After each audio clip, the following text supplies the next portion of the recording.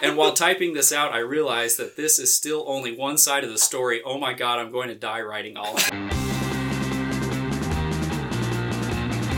Hello, Hellions, and welcome back to Who the Hell Is This For? New to the pod? Find us on SoundCloud, Stitcher, or iTunes by searching Who the Hell Is This For, and subscribe to get us downloaded directly to your phone every week. If you want to keep up with what we're doing in between episodes, you can find us at WTHITF Pod on Twitter. Want us to review a movie you like? Leave a review on iTunes and send a screenshot, and we'll review one movie of your choice. But we've taken long enough here. Let's get started. Hello and welcome to episode 13 of Who the Hell Is This For? This week we will be discussing Christopher Nolan's 2014 movie Interstellar. But first, we will get into what we've been watching over the past week. Jeff, what have you been watching? So I watched Interstellar. Yes. I finished it at 1 o'clock last night, so I'm a little loopy this morning. But no, I rewatched Kill Bill Volume 1 this week after we did the Tarantino pod last weekend. And then what else have I been watching? Oh, I finished The Raid. I watched like half of it, and then I finished it this week. Really good.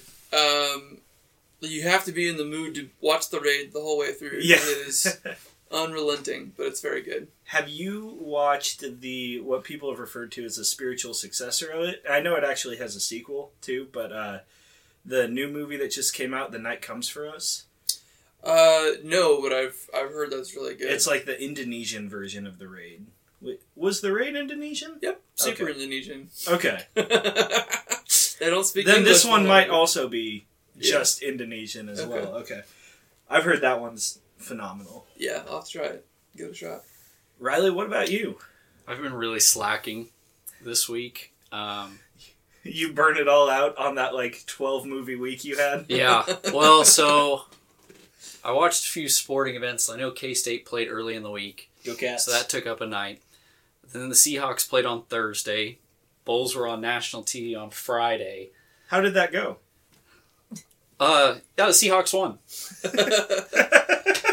Deer noises. Go Bucks! The Bulls really showed flashes of excellence, which is very promising for Yeah. our future seasons. Flashes of excellence. I mean, if you're in a tank, that's really all you can hope for. Yeah, absolutely. So other than that, in the meantime, I've been watching this really crappy reality TV show called Love Island. Oh, shoot. We've been watching Love Island. Have you really? Are you on season 1? No, we finished season 1. Okay, I'm almost done with season 1, and want it is to, like yes. crack. It is. All right, Catherine, apparently we need to start watching Love So Island. it's this British TV show where they take 6 singles. I wasn't going to Guys say and this girls. on the pod, but since you're watching Oh yeah, it too. no, I'm all about it. Take 6 guys, 6 girls, throw them in a mansion or a villa for a summer. I've seen an episode of this. And basically they're all hot and they get drunk and hook up. And the objective of the show is to be the last couple remaining, because the last couple wins $50,000. Anyway, I don't know what it is about that show, but you just can't stop watching it. It's like way trashier than like Bachelor in Paradise. Yeah, But or it's like the same storylines, you know? All right, kinda. I'm going to have to give it a watch. Like, new people come in and break up old relationships, and... The producers of this show were just like, they're just straight up evil. Yeah. Yeah. And everything's, like, they all have British accents, so, like, even though it's trashy, it feels, like, a little bit classier. But it is the type of thing where, like, if you watch, like... If you binge it, you're going to, really try not to speak with an English accent. Yeah. Oi, bruv! It Lots melts of your bruv. brain. Lots of bruv. It Oh, melts your yes. brain. Lots of bruv, isn't it? I learned, you know how we always say, how you doing? Like, when you see somebody, they always say, you alright?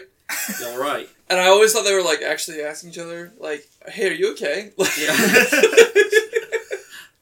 And I was like, that's weird. Well, they do, because then, like, some of the people kind of just, like, have a mental breakdown because they're with the same people 24/7 for 6 weeks.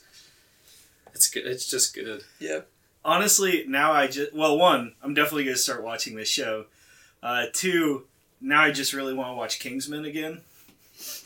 Yeah. Who the fuck are you, bruv? Yeah, kinda. I just need that in my life. I would say everything. Yeah. So does season 2 hold up to? So I watched most of season 1 with Sarah, and then she's been kind of watching season 2 without me, and I'll pop in for an episode or two. Gotcha. But I have a really hard time continuing to binge on it. Like I need a break. I watch about 1 or 2 because they are hour-long episodes. Okay. So the way they set it up over in England, a binge could be dangerous. I was gonna say it's how they set it up is they film it for 6 weeks straight, but they play it the next day. So it's on every night in the summer for 6 weeks, and then every Saturday is the recap show. Holy shit! Yeah. They don't. I guess they don't do reruns of it at all. Which I guess makes sense because they don't really do that for Bachelor in Paradise either. But it's 40 episodes, 40 or 50 episodes. Oh my god! And you can skip every sixth one or something like that. Okay, but I learned that after episode 6. I'm like, what the hell? I've seen all of this. Yeah, when are they actually going to start the episode? Yeah. So anyway, let's get back to Interstellar and not make this the Love Island episode. Oh. Well, Catherine and I also watched some movies this week. Oh yeah, that's right. You guys actually watch movies too. So, Catherine and I, we made it to the theater a couple times this week. We saw one of her pick, one of my pick. So that was Fantastic Beasts 2. We also saw it last night, so I'm curious to see. Oh, really? Okay. Yeah.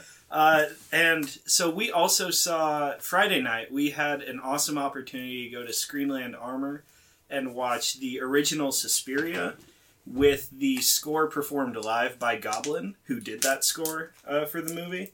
Really, really cool experience. I know Greg D from Nerds and Nostalgia was there. I talked to him a little bit. Not to give too much away, but keep an ear out for something coming from them soon. It was a really, really cool experience. I know ProdKath wasn't as big into it. She liked the music part of it, but the fact is it's an Italian horror movie from the 70s, which if you are familiar with it, you know why that's a hard thing to try and introduce somebody to, and if you're not, you learn pretty quickly. Italian horror has a lot of focus on cuts between very fake-looking gore to very extreme gore, really weird, kind of stilted acting, and a lot of overdubbing. So for somebody who's new to all that, that can be really, really, really off-putting. But I'll let Catherine talk a little bit about Fantastic Beasts 2 first. The Crimes of Grindelwald. Grindelwald. Oh, Grindelwald. Clark Griswold. Climbs You'll of poke your eye out. That's Christmas Story. Just kidding. Well, I really liked it, even though Tyler wasn't a fan of it. But if Johnny Depp could be removed from it, it would be perfect. I like Johnny Depp as an actor.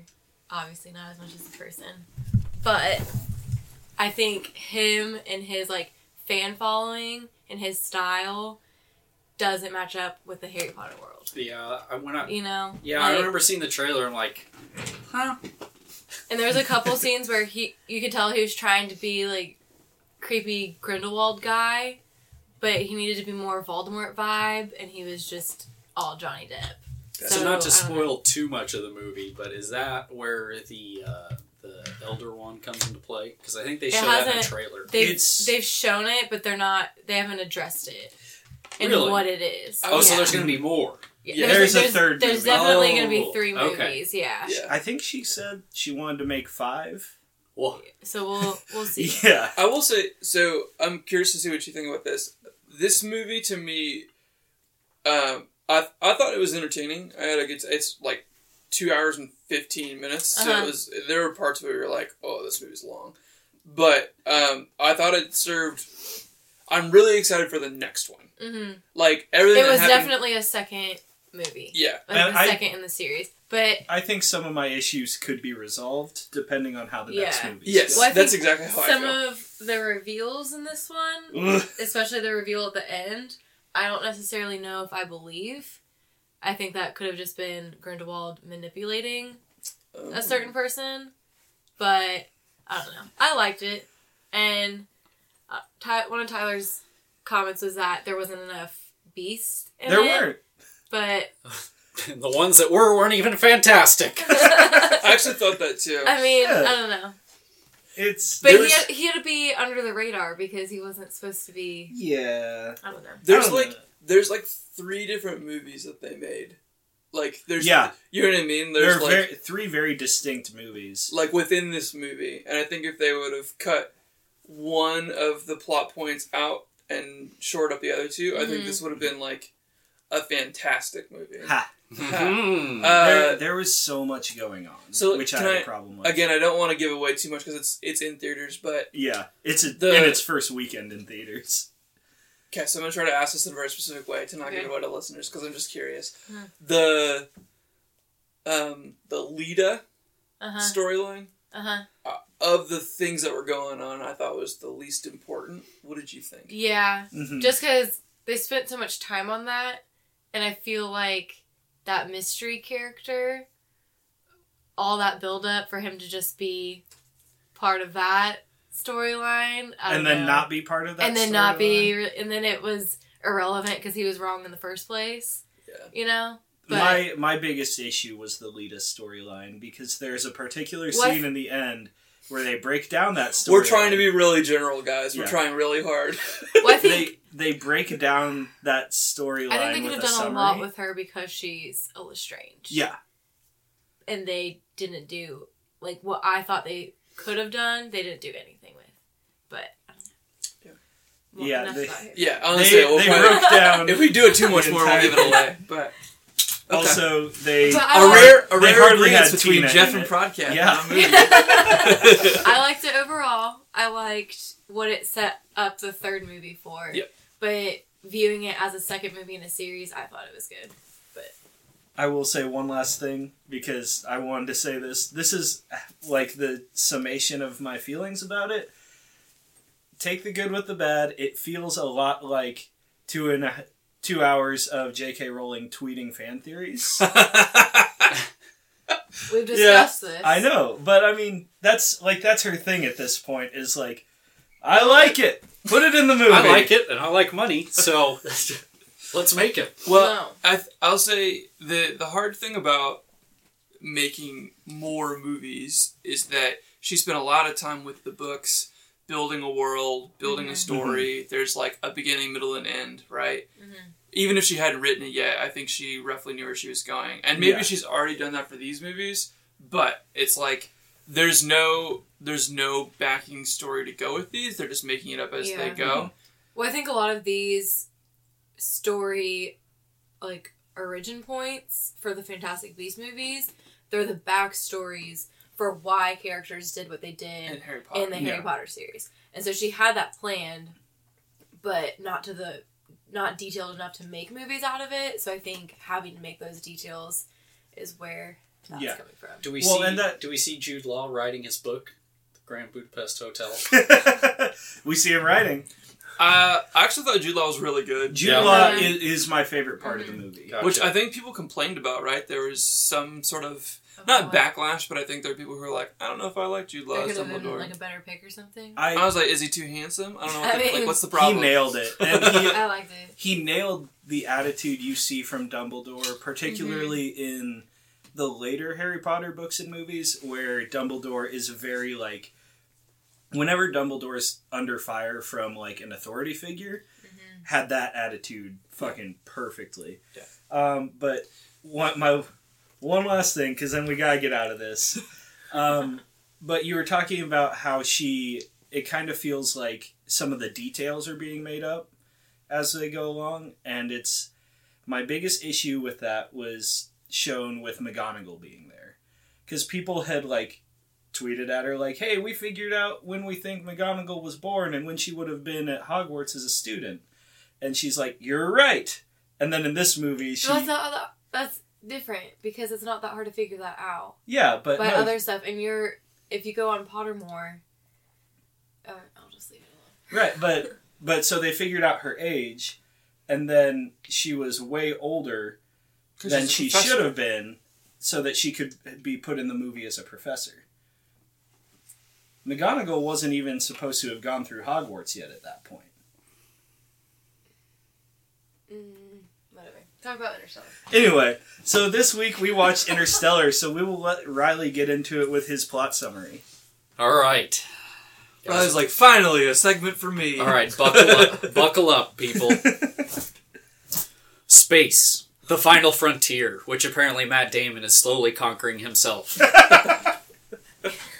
Our story starts on Earth, and boy is it fading fast. Matthew McConaughey is a struggling farmer living with his father-in-law, his daughter Murph, and his son, whose name's not really important. One morning, Murph comes down talking about how the ghost knocked off her books and broke her dad's Apollo lander. And she thinks it's trying to communicate her. Of course, her dad is skeptical at first because it isn't backed by science. Well, little does he know. Fast forward a couple days. I don't know. Time is very loose in this movie. A terrible sandstorm comes blowing into town and leaves behind very strange beams in Murphy's room.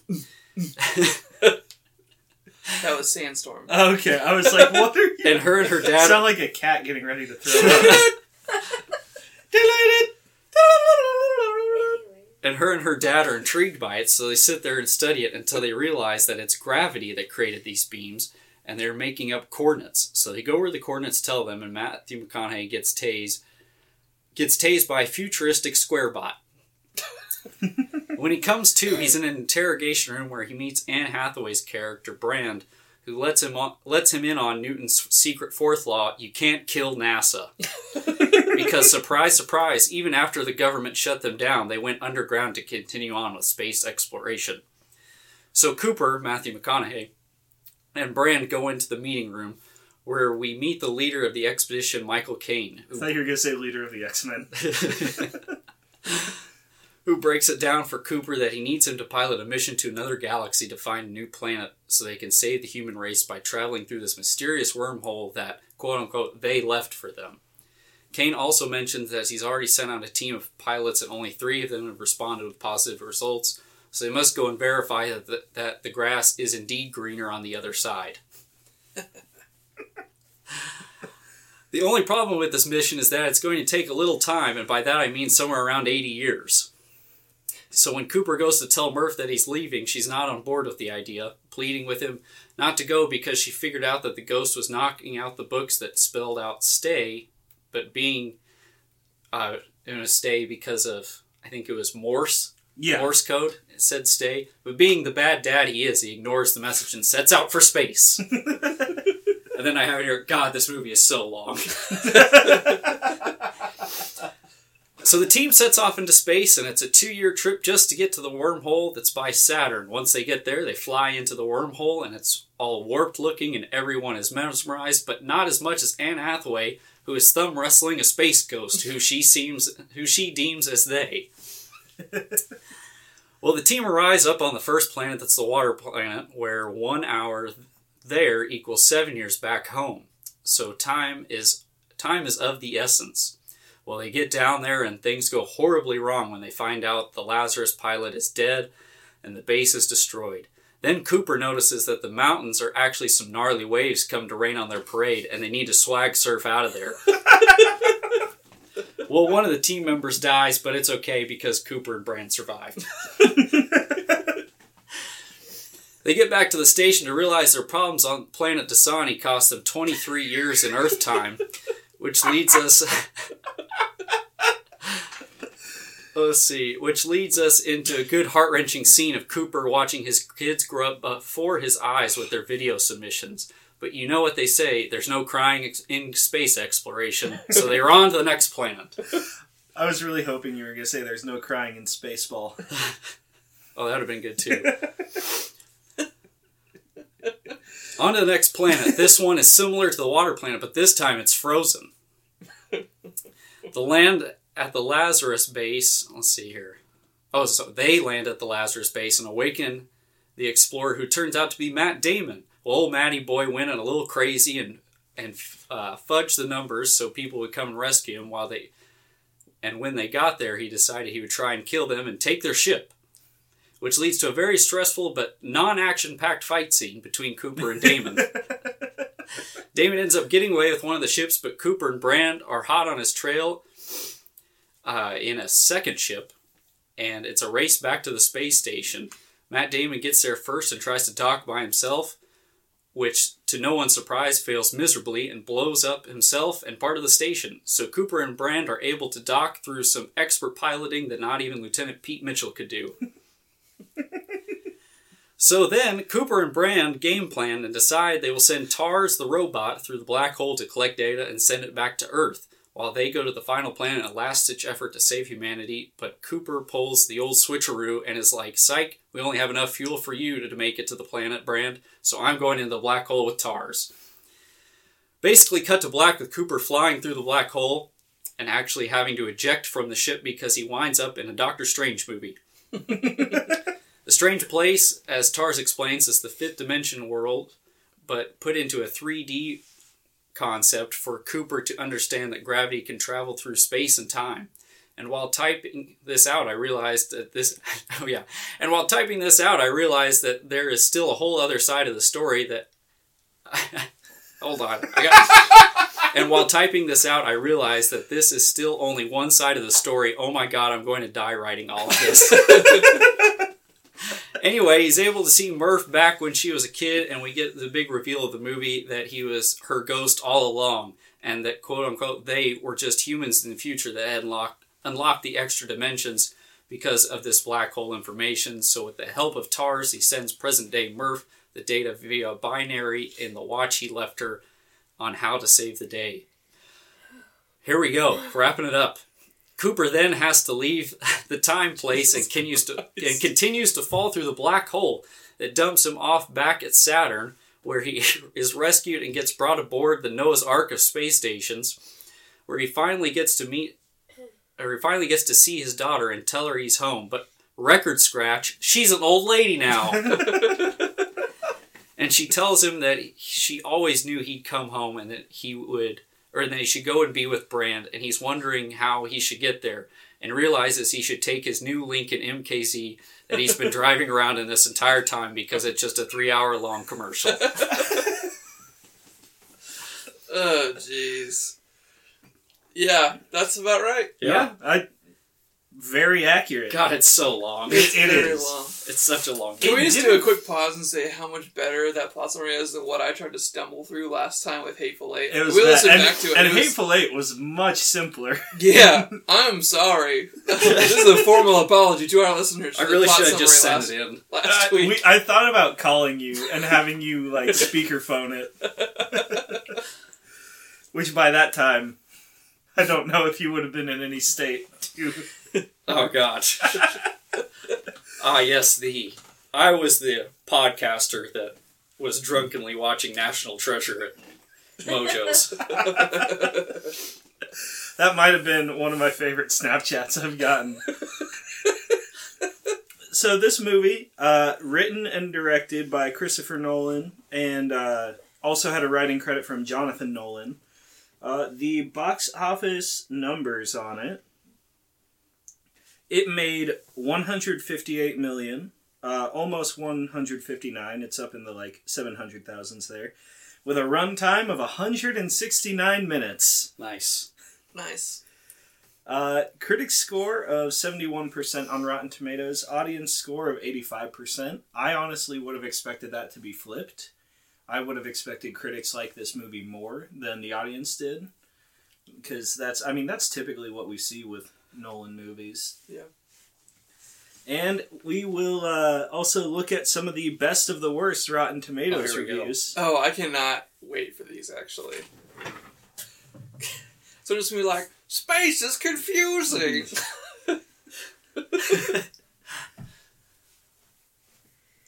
Where are we? More like, when are we?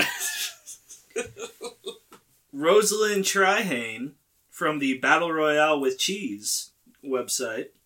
What is wrong with the movie? Some of the messages are lathered on so thickly, yet the Nolan brothers assume that all viewers have a keen grasp of quantum physics, relativity, time dimensions, and gravity. Yeah, but that's why they have the post-it note visual. Yeah. That was straight talking to the crowd. Yes. Eileen Jones from The Jacobin. I can't remember an apocalyptic film that's taken less interest in this planet as it's destroyed. Brad Keefe from the Columbus Alive. That's a really weird... Chief Keef from the Columbus Chief Alive. Keef's first name is just Brad. I give it 300 out of 10. It actually is... His first name is just as hilarious. It's Keith. Chief Keith? Keith? What? Keith Cozart. Oh my god. Anyway, Brad says... Is that Polish? Yes. Twice as long as Gravity and half as good. And then Scott Marks... Scott Marks has a real zinger.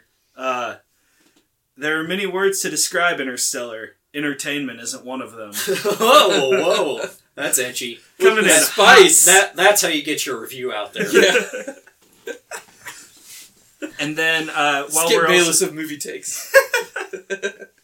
Skip! This movie! So what did this movie do well for you guys? To my notes here. So... Oh, actually, before we get into that, do we want to talk about... Because we've had a few directors recently that are they have some hallmarks of what makes their movie their movie. Mm-hmm. With Wes Anderson, Quentin Tarantino. So, we talked a little bit about it off pod. Jeff, do you want to kind of dive into what makes a Nolan movie a Nolan movie? Yeah, sure. So, this movie is done by Christopher Nolan. You might recognize Christopher Nolan, obviously, from the Batman movies. So, The Dark Knight, Dark Knight Rises, Batman Begins. He also directed Dunkirk. Which is amazing. Yeah, Inception, The Prestige, and then a couple of his earlier movies are Insomnia, which is sneakily my favorite Christopher Nolan movie. If you guys haven't seen Insomnia. I have not. It's so good. It's Pacino and Robin Williams, and Robin Williams is a bad guy, and it's fucking amazing. Okay. I've had Insomnia cookies. Would that help? It's very different. Oh, okay. He also did Memento, which is also another sneaky good Nolan movie. If you know Nolan, then you probably have heard of those. But and then he's done a couple other ones that I didn't really recognize, but those are kind of his bigger hits. So hallmarks of Nolan movies are obviously there's pretty big elements of darkness, right? Not only in the way that it's shot, but also just like dark stories, semi-depressing stories. Also, but I think he does that to create an environment where someone can succeed, right? Like a lot Come of his out movies, of the darkness. Yeah, a lot of his movies are the very classic Rise, tragedy. Perhaps. Begin. He can begin and then just be, because that one's just Dark Knight, and then he can rise. He can rise. No, but I mean, all of his and then stories explode. are classic tragedies in that there's a terrible thing happening that someone has to rise against, and even if it's self-sacrificial, that's like how they succeed, is by beating the thing by sacrificing themselves. So you see that in elements of Interstellar, you see that in Batman completely, which is like the hallmark of that story, right? Mm-hmm. You even see it a little bit in like Inception and Dunkirk Inception too, you know what I mean? So is it in Dunkirk? Oh yeah. Yeah. Yeah.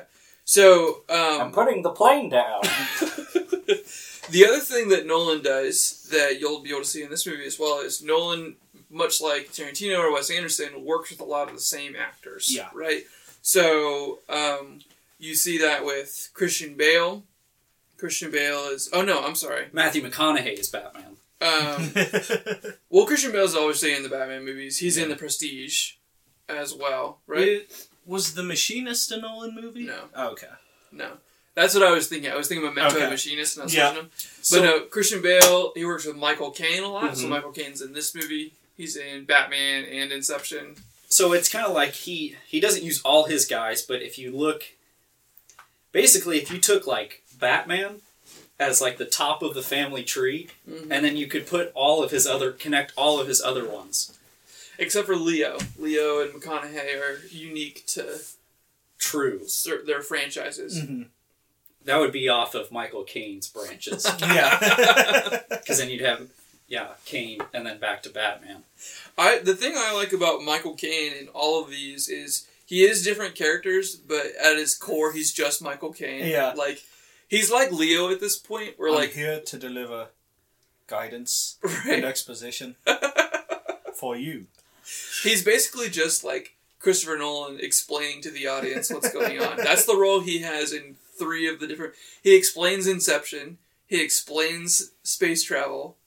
He explains what Batman is really thinking. Like, that's what he is. He's just a guide to the audience. And then is able to just rip your heart out when he starts crying. Oh, man. That is something... Peak old man crying, Michael Caine. I think anybody that cries in a Nolan movie is just going to hurt. Like... Because, we'll get into it a lot. He must just be really good at picking out ugly criers. Yeah. I think that's it. Like when McConaughey looked like his face was melting when he drove away from the house. Yeah. That's because he's in a Dodge, not a Lincoln. Yeah. Another hallmark that we should definitely talk about with Nolan movies is Hans Zimmer. Yes. Right? Pretty constant across his movies with not similar soundtracks, but the way that they portray soundtrack and use it. Very distinct soundtracks. Distinct is very good. Like, it's like how you can tell a Hans Zimmer soundtrack apart from a John Williams soundtrack, apart from a John Carpenter soundtrack, right? Apart from an Ennio Morricone soundtrack, etc., etc. So if you have like Hans Zimmer, it's going to be very... I feel like a lot of his stuff is very deep, long tones. Whereas, you have like John Williams. I feel like John Williams are very... Word I use to describe it, like very bright music. Mm-hmm. It's a very, save for the iconic theme from Jaws, all of John Williams' stuff is very, upbeat and happy sounding. Because even Empire in Strikes Jaws... Back. Yeah, okay. Foreboding, at yes. least. Yeah. But, and even in that movie, in Jaws, you still get a lot of that, high-tempo, major sounding stuff. Right. Very adventurous. Well, another thing I would say, too, is contrasting Zimmer and John Williams, right? Mm-hmm. John Williams does songs that fit like they feel on an album, right? So, distinct, separate... For the moment. Yeah, distinct, separate pieces of music. Right.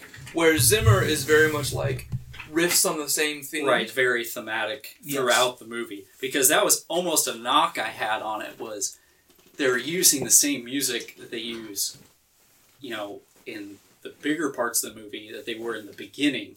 Yeah. And I was like, well, I understand that that's the theme, but it doesn't really fit when we're in the middle of farming and... Yeah. The part that got me was there's either a final piece when he's talking to his daughter where she's old and he's young. The music there didn't seem to fit to me either. Right. It was very much I don't know what it was. the what's going on music. And yeah, this is a resolution. That adventurous synthy sound that he has for the whole kind of theme of it. I don't know if that would they were doing that to lead into him stealing the plane and then going on. Those notes fit what they were doing. But it was the same music that they were doing for when he was talking to his daughter. And I was like, that should have been either silent or positive. It shouldn't have had it had a weird undertone to it. Right. And he did, Zimmer did Man of Steel also, didn't he? Mm-hmm. Yeah. I have a nitpick about the last scene, since we're already on it. All right, let's just get dive into nitpicks. Wait, which part of the last scene? That she's just just leave. You're go good. Get you Bran. made it back. She's like, I haven't seen you my entire goddamn life, and I saw you again for 5 minutes. I'm gonna die in the next 10. Maybe you could just hang out until I die. But I understand that though. That was her closure. Yeah, knowing he made it back. Now she can die with her family. So maybe her is fine. That's why the whole family was there. But why would he leave? Yeah, but think I think him watching his daughter die. I think that would have completely destroyed him. When I think she knew that, so she's just no, you're good. You need to go finish your mission. I'm just thinking, as a dad, he wouldn't do it. Yeah, he missed her entire life. Well, he also did go out to space forever, like I pointed out in the plot summary. I'm aware that he went to space. I've also seen the movie. No, he just what? I'm leaving. I'm just leaving anyway. But okay, so my view on that, you said it for your point, but to argue against it, I'm using the same thing. He missed her entire life. And I don't think that the one thing he would want is her death. Instead, he got to see her again, and he got to make up for that. and he knew she was on her way out and dying, and I don't think, and they both knew that, and neither of them wanted that to be the one last experience he had with her, Right. instead of the experience of closure, and them resolving things, and getting to see each other, and finally confirm he did try and come back, he did kept do his all promise. this, he kept Right. his promise, and then she sent him out for the big final moment, where she just... It works for the movie. Yeah. I'm just saying that I don't think it's a realistic thing You that you people wouldn't would have do. abandoned your 90-year-old daughter. Yeah. Yeah, okay. Yeah. You stay there, you take the pain. You didn't have to do any of the hard stuff. He's like 100. He's 120 years old. My large elderly child. Oh my god. Come on, Murph, you have less motor skills than when I left you. Boy, you really turned What out poorly. school did they send you to after I left? Too much corn. That corn This diet. never would have happened if I would have stayed on Earth. She's like, yeah, I know. They actually don't address it. She's actually only 37 years old. Oh. Paid for by the ad council. The Dust Bowl ages a man, a woman. I've seen some things. All that math. This isn't my skin. This is just dirt. We have to get into what the movie does. Okay, right. so I gotta think what the movie did well. So, this movie is, if it's not a perfect movie, it's a perfect expression of what a sci-fi movie can be, right? Which is, sci-fi is extremely grounded in whatever universe it takes place in, right? You establish the rules of the universe within the first 10 to 15 minutes, and then you have to live by those rules for the entire rest of the story, right? And so the other thing that sci-fi movies do, if they're doing it really well, are... Riley, are you recording us right now? No, I'm playing with my measuring app on my iPhone. I forgot that was on there You're now. just seeing how tall things are. Yeah. So for you viewers at home, Tyler, from the seat of his chair to the top of his head, is 35 inches. All right, I'll take it. Almost 3 feet. 1 meter. I don't even know where I was going with this. Sorry about Hard that. sci-fi. Hard sci-fi plays by its own rules and doesn't break them. Yeah, and then... Loose cannon sci-fi. Another thing... Sci-fi. Well, that's it. Turn in your gun and your badge. Another thing Listen here, the Martian. Okay. You're out of control. You need to be stopped. But I get results. Let's keep going. 3, 2, I'm just gonna get through it. So the final thing that a good space movie does is it gets philosophical, right? About, like, where are we in the world, and who are we, and what does time mean, and stuff like that. So it gets very, like, 2001 at the very end. Although a lot less trippy than 2001. What did you guys think it did well? I kind of went back to like Nolan and the cinematography of the movie. I really liked, since it's an exploration movie, obviously the landscapes are going to be a big factor. Mm-hmm. So I really loved the wide shots that they used for this movie, like coming up on Saturn and stuff. I thought that was a really cool shot. But I also have a really nitpick part of that. Okay. They're coming up on Saturn, and I think they do it as an artistic choice to make it feel more just like they're way out there. But you don't see any stars. Yeah. It's all black around Saturn. But then everywhere else in space they go, you can just see, it's just filled with stars. That's because Saturn, little known fact, eats stars. That's because of the rings. Exactly. Okay.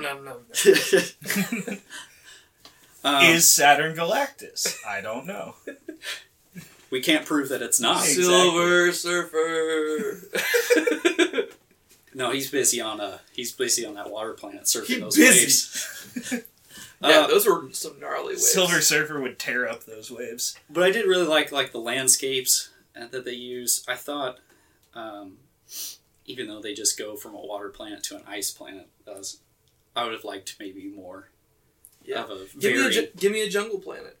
Well, yeah, but then they land and it's like, oh, I guess we can live here. I do think. I guess they did have to be barren, A Jungle Planet or anything like that would have very severely broken the Christopher Nolan aesthetic. Because everything he does is very stark. Yeah, and it had to be very monotone. Mm-hmm. Like Pittsburgh. Yeah, that's actually the second planet they landed. They landed in Pittsburgh in the winter. Pittsburgh, send my money to Pittsburgh. And then the only other note I really have for what I liked, because it was just space movies are just cool. I just like space movies. So thanks, Alex, for picking the category. Yeah, for sure. We didn't mention this at the top of the episode. This is from a listener pick from our buddy Alex, who left us a review and requested a space movie. So thank you for that. We all had a great time watching this, I think. Mm. Even if it did take 3 hours of our life. A lot of great time. 7 years. Every hour that passes watching this movie is 7 hours in the real world.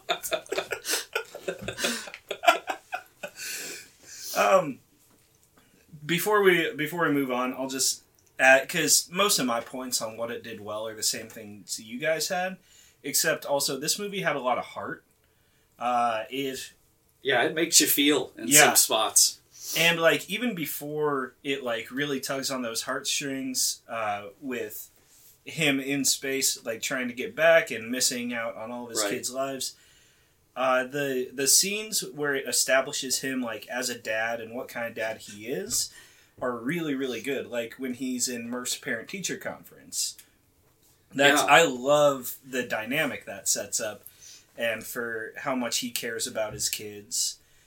Regardless of what you think, given that he blasts off a million miles away from his kids. Yeah. But I'm not sure he cares about young Tom. See, that's what I'm saying. He gives young Tom a truck. Yeah, no. He has this big long goodbye with Murph, and then he gets to his son, he's like, well, put her there. Farm's yours. Don't fuck it up. By the way, corn's gonna die. See ya. Have you considered going organic? So what didn't we like about this movie? Okay. Oh, that sounds like you're about to get out a list. Yeah. Anne Hathaway's character is at the top of the list. But I don't think that's because of the way, I don't think that's a flaw in the movie, because you're supposed to fucking hate her. Yeah, at least that's how I took it from. She just sucks. Yeah. She is super stubborn. She doesn't really have any humor in the movie. Of course, there's not a lot of humor in the movie. Yeah, which is fine. She doesn't have to really be funny. But then she also kind of just shoots down everything. Yeah. With her idea of logic. Mm-hmm. I will say though, it would be frustrating to work on this your whole life, and then a pilot shows up, and a day later, he's just leading the mission. There's a whole element. And your dad's controlling the woman has worked hard her whole life, and the guy shows up and gets to lead shit. They could have played it in that a whole ton. She should be leading the mission. I would have liked that a lot, instead of her just shooting everything down with logic and reason when it's revealed. When they had to say I've been working on this for 20 years. Yeah. You just showed up. That's what they should have done. But I hate that it was revealed after all of her arguments about logic and science and reason, it's just because she's trying to get back to this dude. Yeah, but I love this dude, so... Yeah. So, all of your personal reasons don't fucking matter. My personal reason... No, see, I said your reasons, not our reasons. Yeah.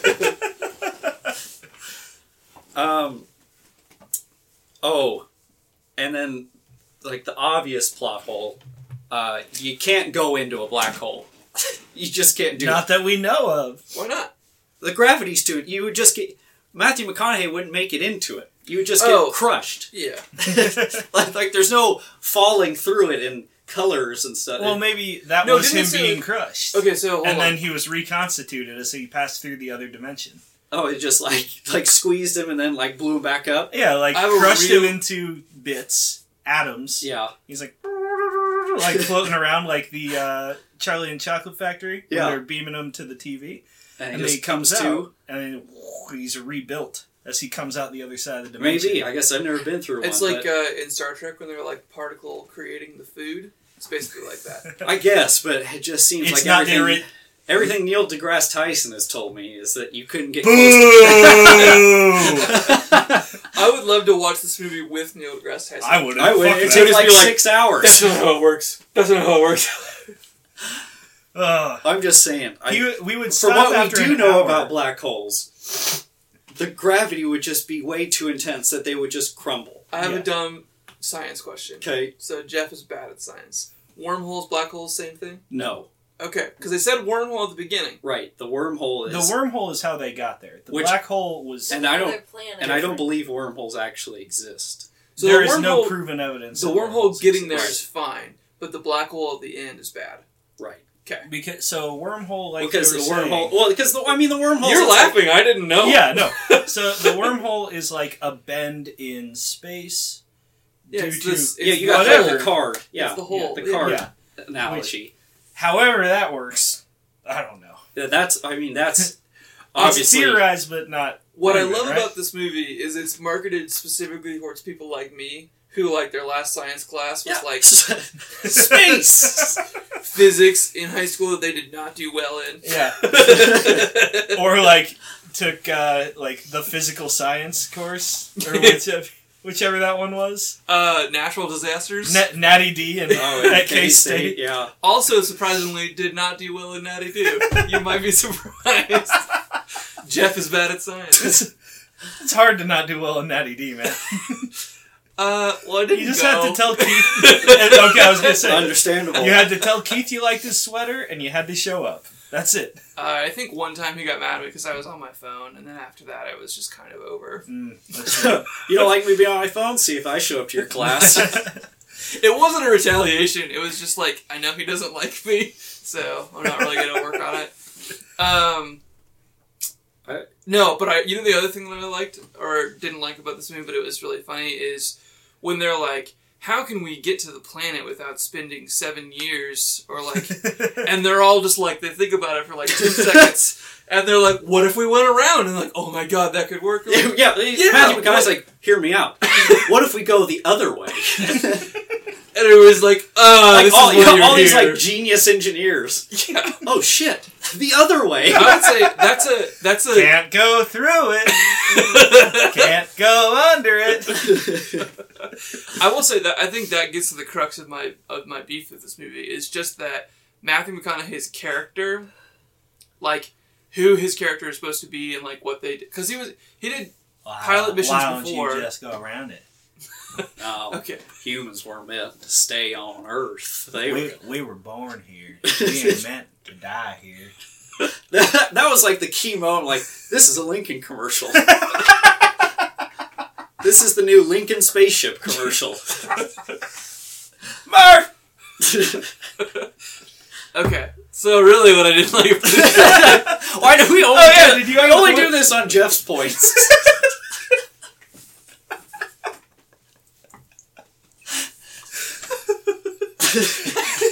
Luckily, I want to make the point enough that I'll just keep going.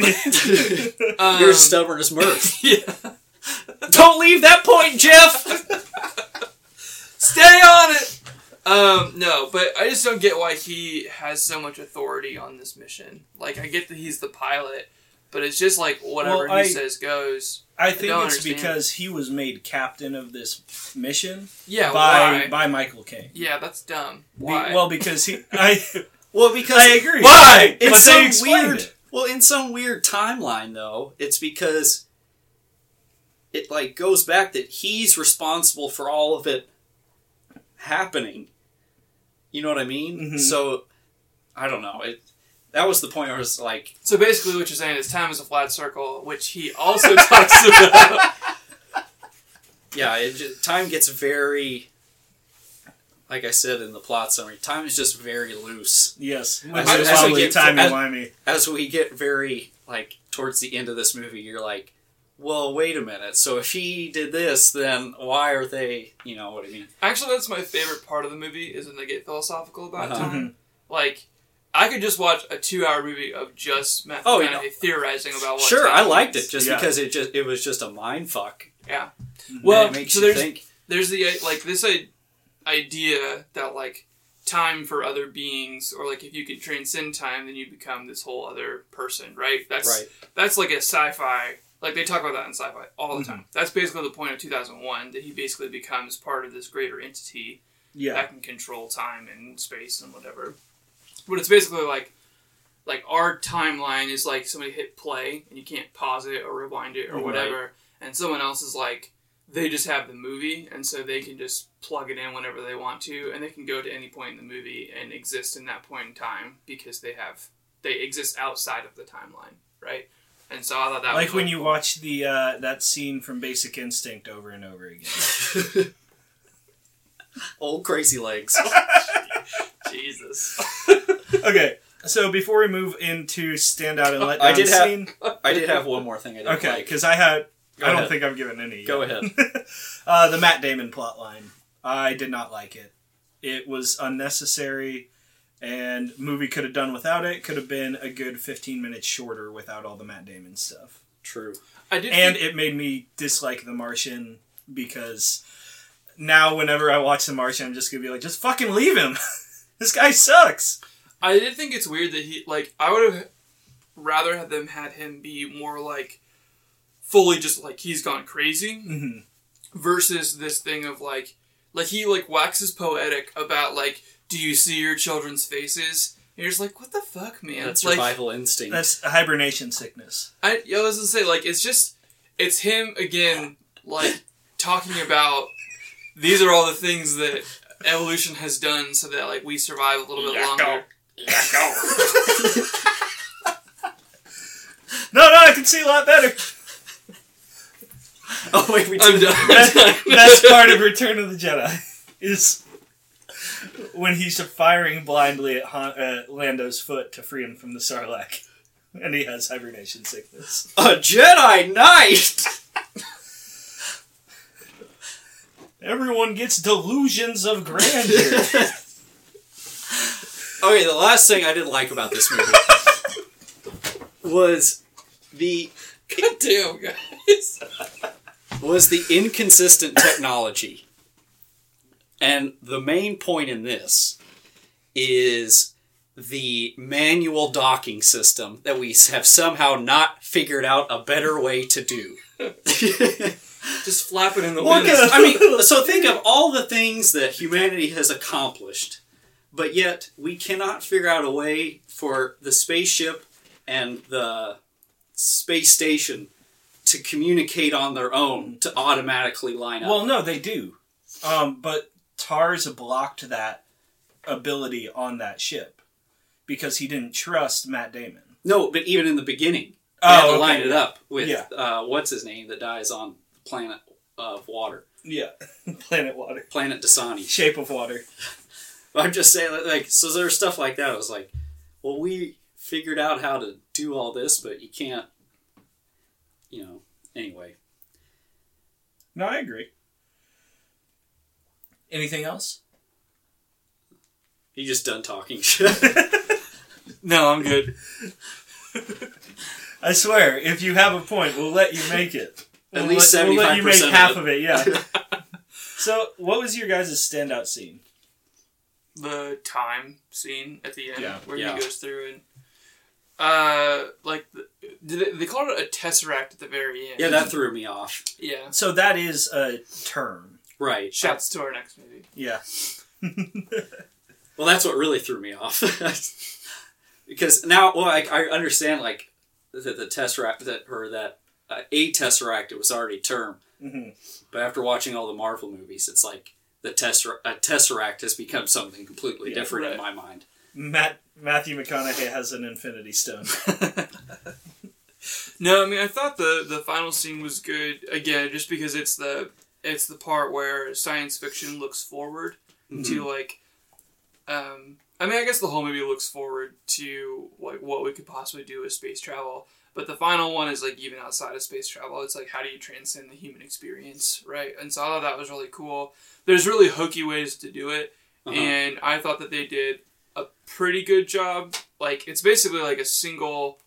I think the hard part was, like, it was a single space in time, right? But then it was, like, across the timeline of everything that occurred in that room, right? Mm-hmm. And so I thought it was a little weird that, like, I mean, I guess he did, like, go back and communicate in the old one, but he's like, oh, it's, like, too late to change anything there. Mm-hmm. But then he's able to go forward into time. So is where he's existing in the black hole the same time that it's actually happening to her type of thing? Because see, that's what I don't... when he falls out of the black hole, it's, like, 80 years later. Mm-hmm. But in that moment... So this is what I had a hard time... So he's in there. This was my standout scene also. Mainly because it's the most heart-wrenching, where he's just like, don't let me go, Murph, blah, blah, blah, blah. But I was like, does he not remember the books falling off originally? Because then it gets into this really weird loop of him knocking the books off. I don't know. It was just... I thought he remembered that it happened. He's like, I know so I need have to do it. Yeah. But then also the thing... I think he's but it's not going to work. I think he knows... in the moment, he's like, get me to stay, because he wants it to happen, and he's hoping things have changed, but I think he knows in his mind he knows that things won't change. Gotcha. But he has to try. It's like That's So Raven, where everything she does just makes it happen anyways. But then we would have gotten like a Back to the Future, like he would have disappeared had he like, okay, I'll stay. And then he just... See, and that's the two things. So, like, I'm going to keep using That's So Raven, because I actually feel like it's a really good treatise on time travel. Yeah, okay. Right? Which is that there's the idea of branching timelines, right? So this decision caused two different universes, right? Yeah. I'll just do a McConaughey and I'll pull up a whiteboard to show you guys. Need the full Doc Brown chalkboard. Yeah. Or there's a single timeline, and no matter what happens, that timeline will always happen the way that it's supposed to, right? Which is the That's So Raven universe. Okay? Okay. So in this one, you've got the idea of what he did where he moved the books has already happened. So he had to do that in order for his existing timeline to continue happening, right? Everything that has happened to him in his individual past is because he caused it in that moment. So he creates the loop at that point, right? The part where it gets a little bit dicey is whether or not he would have always gone and given Murph instructions, right? Because I don't know, because what I can't figure out is in the Tesseract, is it everything that can ever happen, or is it everything that has actually happened in time up until this point? That's what I think. Yeah. Right? I think it's everything that's happened up until coming into this so dimension. He can't go forward, but he could start at the present moment and go backwards. Walk backwards through any moment. Right. So, and I think that's the... Which good thing he knows how to navigate in there. Well, it's love that's helping him navigate. Oh, right. Yeah. Yeah, well, yeah, I can see why people didn't like that aspect then. I will say about the whole love aspect, I took it as what anchored him to that point, and that's what... Well, that was definitely, because that definitely was the point that probably weighed heaviest on his heart, was abandoning her. Yeah, whether it's love or what, that was what he mentally focused on. He can sense a moment in time, because it means the most to him. And so that was his, that was his boundary that was provided for which section of this infinite universe, infinite dimension, he would be placed in. Also, if it's humans in the future that create this Tesseract so that he can go in and do it, then they could design it so that love is the thing that anchors it. You know what I mean? Or it's like a law of nature, like whatever one it is. Well, because we don't even know what the other dimension was. Well, let's see. So we had, obviously our third, and then they say they've made time just a dimension. Well, fourth dimension's time. Right, so what was our fifth one? Love? Gravity. Oh, gravity. Okay. Yeah, because that's how they used it to communicate. Which I did really like. That's what they picked to be able to transcend time. I like that it wasn't him expressing his love over a dimension and her just knowing. I thought that's the direction they were going to go, and I wasn't going to like that, but when he was the really cool scene of him playing the strings of gravity, that was awesome. Yeah. I loved the way that was going. Is that what string theory is? Did I just learn string theory? I think so. Cool. You cracked it. I cracked it. I'm just a master on the banjo with time. Slap it to bass. Matthew McConaughey playing the Deliverance dueling banjo song on Gravity. Just sitting at his old farmhouse. So you need gravity to change, huh? That was my standout scene as well. Riley, did you have a different one? No, mine was the yeah, I mean, that's what I figured. Yeah. So we can go ahead and roll into our letdown scenes. I don't like how Matthew McConaughey takes so long to die. Like, he's takes so long to, like, the breathing thing. Or, like, either can he die or can they save him faster? Because Matt Damon, like, walking up the hill, waxing poetic about DC or children's babies. Well, he covered the hole in his I mouth. know, but... I need to stop this leak! Viewers, I slapped myself in the face there. I don't know. It took such a long time. And I get that they're trying to build drama and stuff like that, but, like, he's not going to die.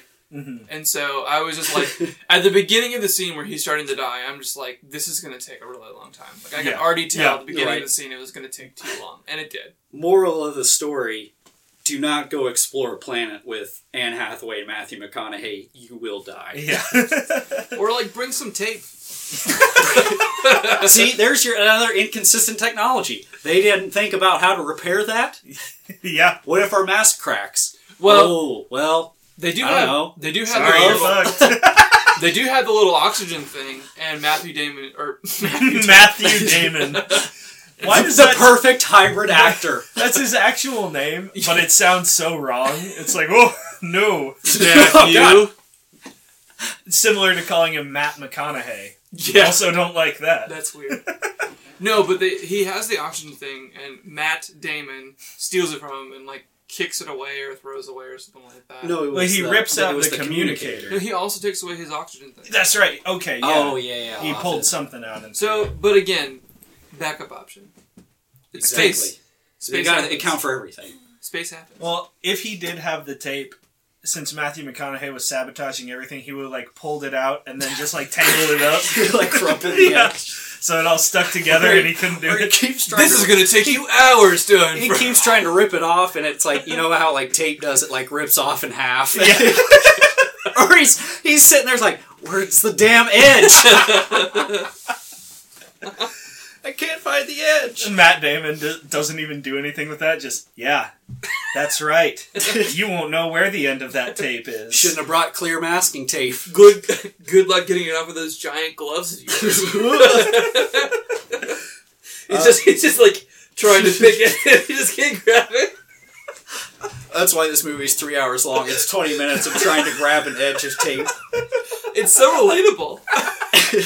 I have that problem too. Maybe I should explore space. Astronauts, they're just like us. My letdown scene was similar. It was the fight scene of Matt Damon and Matthew McConaughey because, like you said, it takes way too long. It's really slow. Yeah. Yeah. And the fighting, they're fight. I don't know if they're really fighting. They're more just grappling and and then they use strength. and then they kind of use their weird jetpacks, and then he like blows him in the face. Like, well, then what really takes me out of it is like he's like Matthew McConaughey's on top of Matt Damon. And he's like, get it together, and then there's like stop doing it. There's like a 1 beat pause. And then Matt Damon starts headbutting him. I'm like, what is going on? Also, I like how Matthew McConaughey's like, stop it. Like, he's like, get away from him, stop it. He's like punishing a child. He's like, stop it. And he just starts headbutting him. Matt Damon, no, you're not my real dad. And headbutts him. Okay. You have your letdown scene? Was that your letdown scene? Yeah, I don't really have anything else to add. I have two other small ones. Okay. So when Murph is trying to give herself time to go to the room and she just burns the crop, there's not anything else that we can do to distract him. Like, we have to burn our only source of food. Like, I mean, she knows they're fucked anyway. Yeah, but what? I mean, I don't know. I was thinking about that also last night. Burn, and I think what it was is like, I don't know. Because I had a similar thought when they're like, corn's the only thing left. Well, let's just go, in the beginning they're like, well, let's just drive through this cornfield and destroy all this crop. But then I was thinking like, well, if the whole country, because we really kind of only focus on America, if the whole country is growing corn, if you burn maybe 2 acres, that's just like nothing really in the grand scheme of things. Yeah, but they're all dying, so every little bit helps. But she realizes that if she solves it, that she's going to save everyone. So burning 2 acres of corn. Yeah, like if I can solve this, we are good. If I don't solve this, we're approaching an extinction level event. So no extinction. Yeah. Okay, so that's one of my nitpicks. My other nitpick is what was it? Now I'm forgetting it. Oh, you need us to distract you again? Oh no! When she this figures is like it out, when Jerry tries to talk in Parks and Rec and like loses his way when people don't interrupt him. Sorry, Jeff, you're now the cherry of the show. When she yells "Eureka" and she throws the paper. I like that. Is my other one. No. Why didn't you like that? That's dumb. But she even said, dumb. Yeah, she's like, that's just what you do. She's like, it's traditional. Like, yeah. She had to do that. That's what Michael King told me to do. I think it's dumb. Well, we should have interrupted you on that one. Movie's too long. Doesn't edit that out. ProdKath, it is time for your new segment. What Friends episode does this remind ProdKath of?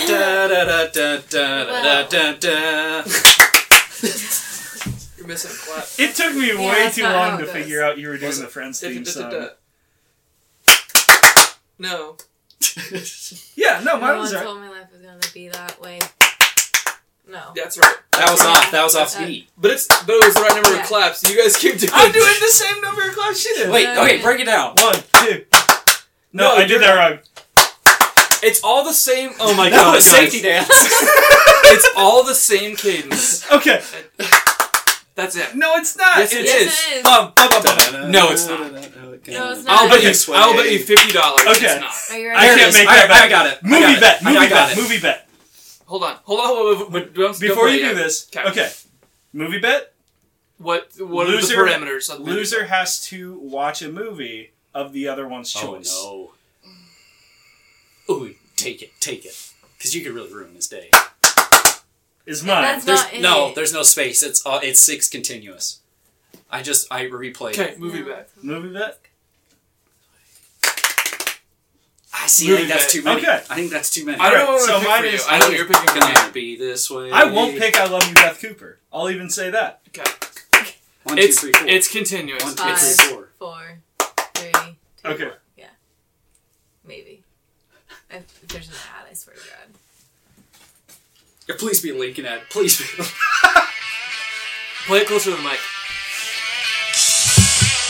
Okay. I say 4. 1, 2, 3, 4.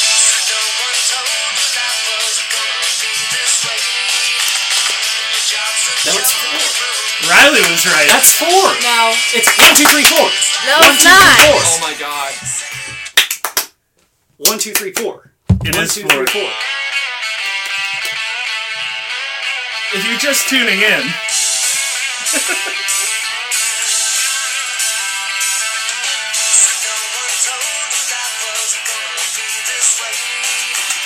You're right. It's 4. Okay, it's 4. But it's still continuous. But it's not. Okay. There's no. Yeah. No. Anyways. Victorious. I really wish we would have bet money. I knew that was right. And I knew there was a possibility I was wrong, and I can't afford to pay you $50 right now. I was going to say 100, but then I figured you maybe would not take that deal. Okay. So, what movie am I watching? Well, I got to think about it. Okay. Give it to me by the end of the episode. Segment. I'm going to pick a movie that is just a 2-hour documentary about why Jaws is bad. Oh my god. Yes. I'll watch it with you. I'll think about it. I'll come up with something. Have you ever seen Manos Hands of Fate? I have not. We might have you watch that one. Okay. It's the funniest Mystery Science 3000 episode I've seen, but you don't get to watch it with the commentary. Okay, You just and I have know to it watch is the regarded on our horror, the horror subreddit it's regarded widely as one of the best bad movies. While Oh, on the maybe I won't desert give you that. excursion, I maybe a shouldn't family have said that. encounters cultists who use human hands as sacrificial offerings for their god. Yeah. Okay. I don't know. Maybe that one. We're We'll so see. off topic. I'll think about it. I'll give it to you. This is going to be such a long episode. I'm going to make you do a solo pod on it, too. Okay. Can I do my episode now? Yes. Okay. So in season 3, Joey is in a play, and the episode is called The One with the Scream. And his play, well, the basis of the episode is Rachel brings that guy to make Ross jealous, and it's Ben Stiller, and he just screams at everyone but Rachel. And Joey's girlfriend, who's the co-actor in the play, she leaves. But the play is Joey is an astronaut who leaves and tells his girlfriend, I won't be back for you, but tell your granddaughter to look me up. Oh. So that's my Interstellar. Oh, nice. friend. You know what that deserves? Claps. All right. Our Domhnall Gleeson Award for this episode. I think Young Tom. not Casey Affleck. Is Young Tom Timothy Chalamet? It looks a lot like him. I think it might be. I wasn't sure. Can we do IMDb it? Yeah, hold on. But my actual Gleason Award was Topher Grace. Oh, yeah. I take it back. Topher Grace. That was my pick. He doesn't get to be Topher Grace either. Like, he's just... Which was really weird, because the way they bring him into the movie is he doesn't. You don't even hardly see him on camera. He comes into Murph's office he's here and he needs to see you, and you're hear him was that Topher Grace? Also, yes, that was Timothy Chalamet. All right. Nice job. I do and I will also Call me by my name, which is Young Tom. I'll stand Topher Grace for this award because he is ready to just pull out a tire iron and beat the hell out of Tom. Yeah. He just, Murph, they're coming! Murph! Why is Young Tom have a history of violence? Why is he worried that... I think he's just a tough blue-collar guy. He is also stealing his family. So. Yeah. I mean, because Casey Affleck punches Topher Grace in the face. Oh, that's true. So he does have a history of violence. Never mind. Yeah. It's my kid's lungs are fine. Boom! Yeah. I don't know. I thought there was a lot of room for McConaughey and Hathaway to do their thing. I wish you could have gotten a little bit more character from Murph, actually. Yeah. I don't really know exactly what I would have done with it, but just... Maybe a little time between being 10 and adult. Yeah. Get to see her grow up without her dad, right. And that's why she's so bitter. Yeah. Also, on that note, I 100% thought, because I knew Anne Hathaway was cast in this, and I knew part of it was Matthew McConaughey's kids getting older, 100% thought that Anne Hathaway was going to be older Murph. Yeah. When I saw she was on the cast list. But also pleasantly surprised by Jessica Chastain. Yeah. I also think, performances in this movie, I do think Anne Hathaway does a good job. We just don't really like her character. Right, yeah. She does an excellent job. She's awesome. I love Anne Hathaway. I'd really say nobody in this movie gives a bad performance, which is pretty rare. Usually in Nolan movies, there's one person where you're I don't really know what you're doing. Yeah. But Tom Hardy in Inception. Or Bane. Yeah. Tom Hardy, I guess. Ouch. We do love Tom Hardy on this podcast. If Tom Please don't Hardy come beat us up. Yeah. No, Tom Hardy's voice acting is his worst feature, though. He's a man of a million voices. Yeah. And none of them are good. Yeah. Maybe that's why they cover his face. You know what's one of his best performances? Warrior. You guys ever seen that? I have not seen Warrior. Where he's a That's UFC really fighter? Because he doesn't talk very much, but when he does, it's appropriate. I will He's say, a badass in that movie. my favorite movie, my favorite role of his is Bronson. I could not get into Bronson. Really? Does it get better after the first 30 minutes? Because it's all pretty much the same all the way through. If you don't like the first 30 minutes, you won't like the rest of it. Okay. Recast wheel time. All right. So, to recap the recast wheel, this is where we go through and recast the movie with different categories. So our categories are Dealer's Choice, Seinfeld, Rappers, Ocean's Extended Universe, which I promise we will not do for 20 minutes this time like we did last time. It's Always Sunny, the Friends Universe, the 2015 Royals roster, and superheroes. So again, superheroes is the actual superhero. It's not the actors who play them. Well, also, this Batman movie better be in this movie. This movie gets broken if we do superheroes.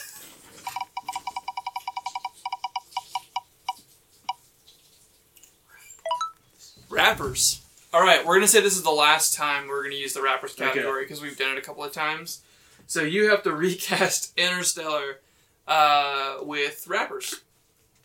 So think about it. All right. Well, I know who I want as my Matthew McConaughey role, but Okay.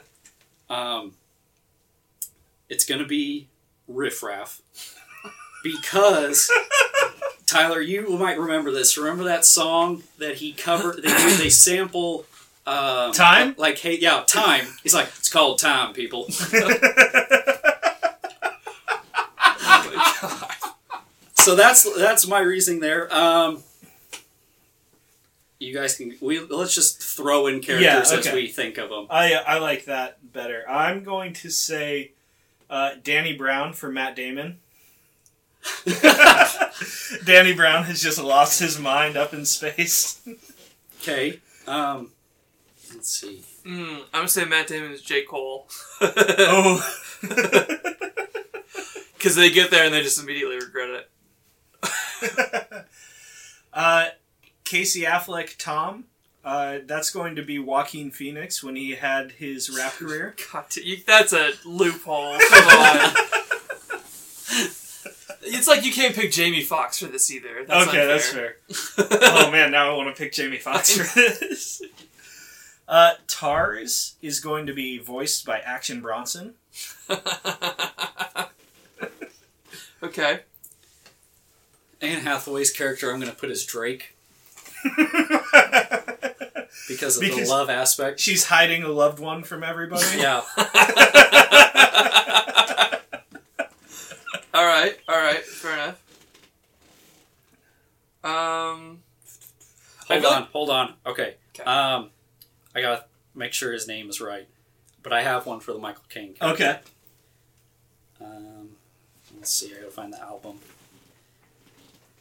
I feel like it's easier to cast the side characters as rappers than it is the main characters. Yeah. Because you don't have a lot of, like, personality. Like, the main actors having their roles and personalities fleshed out makes it really hard to put somebody else in there. Okay, Michael Caine will be played by British rapper Giggs, who is on a Drake song. Is that the guy who makes all the sounds? No, but that's who I pick. Okay. Yeah. You're thinking of Bobby McFerrin. No, it's Is that Dizzy Rascal? no, the guy that does your skip bop bop bop. Yeah. That's something Shack. Is it Baby Shack? No. Oh, It's something like that. Yeah, so okay. It's something like that. That's That who guy. I want. Yeah. Okay. Skiddy bop bop. Just making those while he explains his equation. Yes. And sends Matthew McConaughey to space. Let's see. Who's the grandpa? Ooh, John Lithgow. Which I just shout out John Lithgow. I love that dude. Yeah. Also, got me very excited for Pet Sematary. Oh, he's in it? Yeah, That's right. He's Judd Crandall. So we're gonna have even more John Lithgow drinking on a porch scenes. Yes. I can't wait. Who is this John Lithgow? I'm going through like my playlist to try to find. Try to think old rappers. KRS-One.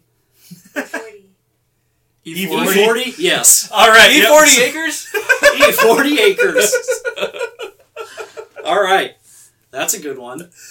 I think we have to call it there with ProdKath giving the 40 water shout out. Well, I got a couple I want to Okay. All right, so I know we said we can't pick actors turn rappers, but rappers turn You actors. said that, not we said that. Okay. You are the specific one on this podcast who set that rule. All right, so I have two. I don't know where we want to put them, but actually that could actually do a really good job in this movie. Ludacris Ooh. and Common. Oh man. Common. I'm going to make Common Matthew McConaughey. I think he's the only one with the actual gravity to pull it off. All right. Well, we all have gravity, Jeff. Right. That's how it works. Who is Ludacris? Ludacris, I would say, is the guy that stays up.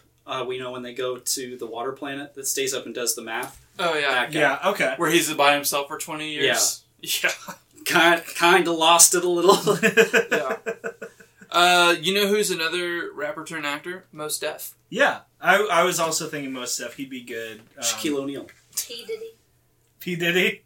Yeah. Or whatever name you want to call him. Puff Daddy. Diddy. Sean Combs. Puffy. Sean Diddy, Puffy Daddy I feel like Combs. we need to throw in Shaquille O'Neal because basketball, rapper, and actor. Man, triple threat. Replacing Tar's Action Bronson with Tar's Shaquille O'Neal. Yes. Where no one can understand what he said. And then we can make because they had another Tars, remember? Oh yeah. And then we'll make the other one. Oh, because we can't. No, never mind. I was gonna say we can make the other one Chuck or Charles Barkley. But you know another rapper turned actor? T.I. Oh yeah. Also Professor T.I. in the Michael Caine role. Yeah. Yes, absolutely. All right. I think we're done. Let's move into ratings. Jeff, your rating. I'm really stuck on this one because I liked this movie, but it is really long. So I think I'm at a 7. Mm-hmm. I like it. I don't know that I'm gonna watch it again soon. Mm-hmm. You know what I mean? I think that happens a lot with Nolan movies for me. But I don't know. I rewatch Nolan movies all the time, and this is one that I just feel. I don't know if it's because it's so long, but I just don't think I'm gonna be in the mood to watch it anytime soon. Also, I feel like not that it's I feel like more of this movie is expected than some of his other movies. Aside from the Matt Damon reveal, which 2 pods in a row where there's a A-lister reveal in the middle of the movie. Yeah. But aside from that, you know they're gonna leave the planet. You know they're gonna go on an alien planet. You know there's a rescue mission. You know some shit's gonna go bad in space. So there's aside from the final one where he plays with time, I feel like that's the only part of this movie that's unexpected. Yeah. I too had it as a 7. This was a movie that I think I liked a lot more originally, because all those twists and turns were fresh. And it wasn't... This was my 3rd time watching it, I think. So, by now, it was kind of all... I knew what to expect the whole way through. So, it being 3 hours long really, made the movie worse for me at that point. I could see because that. it's okay, just get on with it, Right. Especially in the beginning, because I feel like the first... Getting to space... takes almost too long. I wanted more of the action. I would have liked another planet to explore. Jungle planet. Sand. It's rough, sand. coarse, gets everywhere. Irritating. So this was my first time watching it, which I think is going to be kind of reflected in what you guys were saying. I gave it an 8. So I think it is one I wouldn't like as much on a rewatch, just because of the middle. The middle can drag if you've already seen it, I imagine. But also, it's hard for me to give anything less than an 8 if it manages to make me cry. So, I cried watching this movie. Yeah. At the very end, when he sees Murph again. When she's old? Yeah. Yeah. Look how old you've become. I teared up a little bit too. And I think that benefited a lot because the playing with gravity Tesseract scene did not do that, but it was very powerful, but it didn't make me cry. But then the release of him seeing her again at the very end, that got me. Yeah. So I will give it an 8.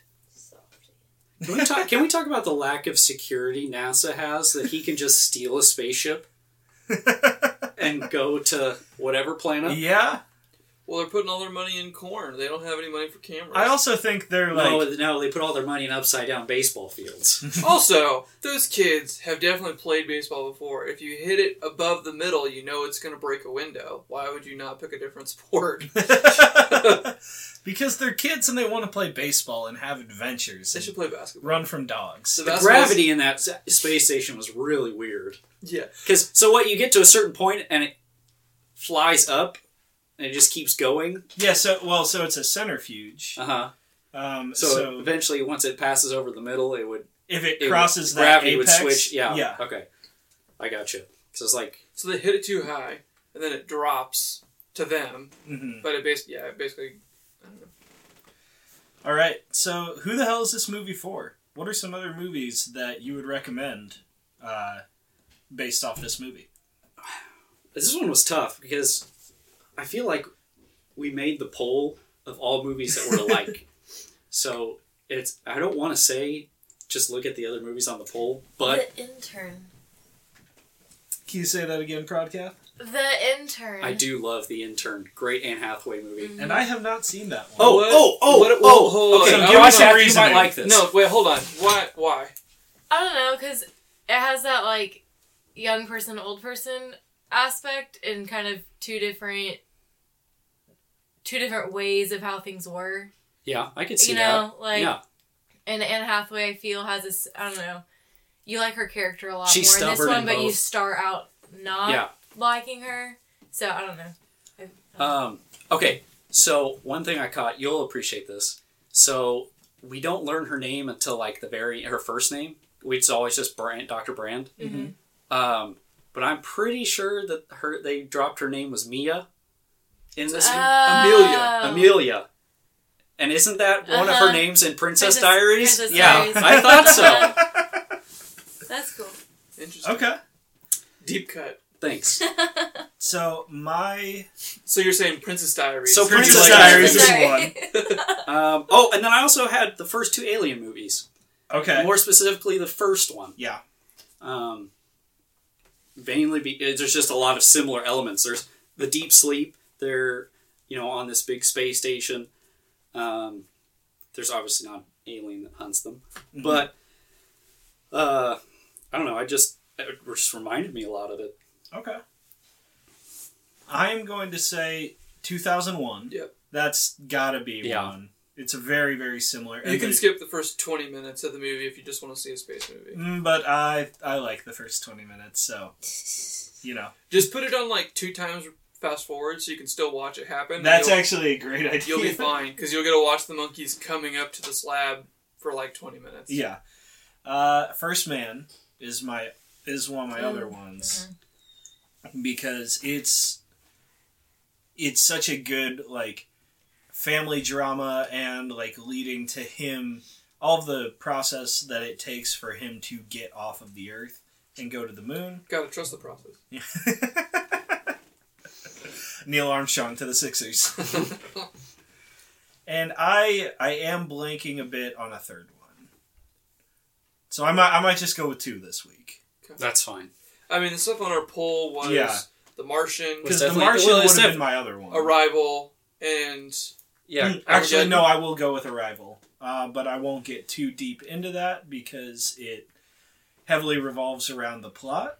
But if you like this movie and like some of the choices that were made in this plot, you will like Arrival. Yeah. All right. I think my only other one would be like Apollo 13, like stuff goes wrong in space type of thing. For an exploration movie, I mean, it's pretty tough. There's another one where they go start a colony. Aliens? Game over, man. I don't know. I'll think of it later. Yeah, so lots of good space exploration movies that have been made in the last couple of years, for sure. Did you guys like Prometheus? Like the alien-ish? But I could see the tie there, though. Yeah. Because the ice planet reminded me a lot of that planet they end up on in Prometheus. I liked the... Okay, so it's Prometheus, Alien... Is it Covenant? Covenant. And then there was the new one that's... Covenant was the newest one. It was the newest one? Mm-hmm. Okay, Covenant's a lot better than Prometheus. I think. I agree. I liked it a lot more. Prometheus was like not... Well, it's not really an alien movie. Yeah. It's more... But... They should have just steered all the way into it with Prometheus. But, alas, they didn't. I thought there was going to be more there. No, I don't know. Strange boast, but alas. All right. So the plan for our next episode. Next week we will be doing, since we already had this planned, we weren't able to do much of a Stan Lee tribute. But next week, Riley and Jeff will not be here because Jeff is not looking so good. I think he's fading away into dust. Something's wrong. I don't feel so good, Mr. Stark. But so Riley and I will discuss Infinity War. So really, really looking forward to that. I know personally I was a huge Marvel guy. Stan Lee was a really big influence on me. Just with everything he did with his movies and the comics, and very, very influential as I was growing up. So really sad that we have to do this, but glad that we have the opportunity to talk about him and kind of celebrate that legacy. So we will be coming to you with that next week. Happy Thanksgiving. Happy Thanksgiving. Pilgrims.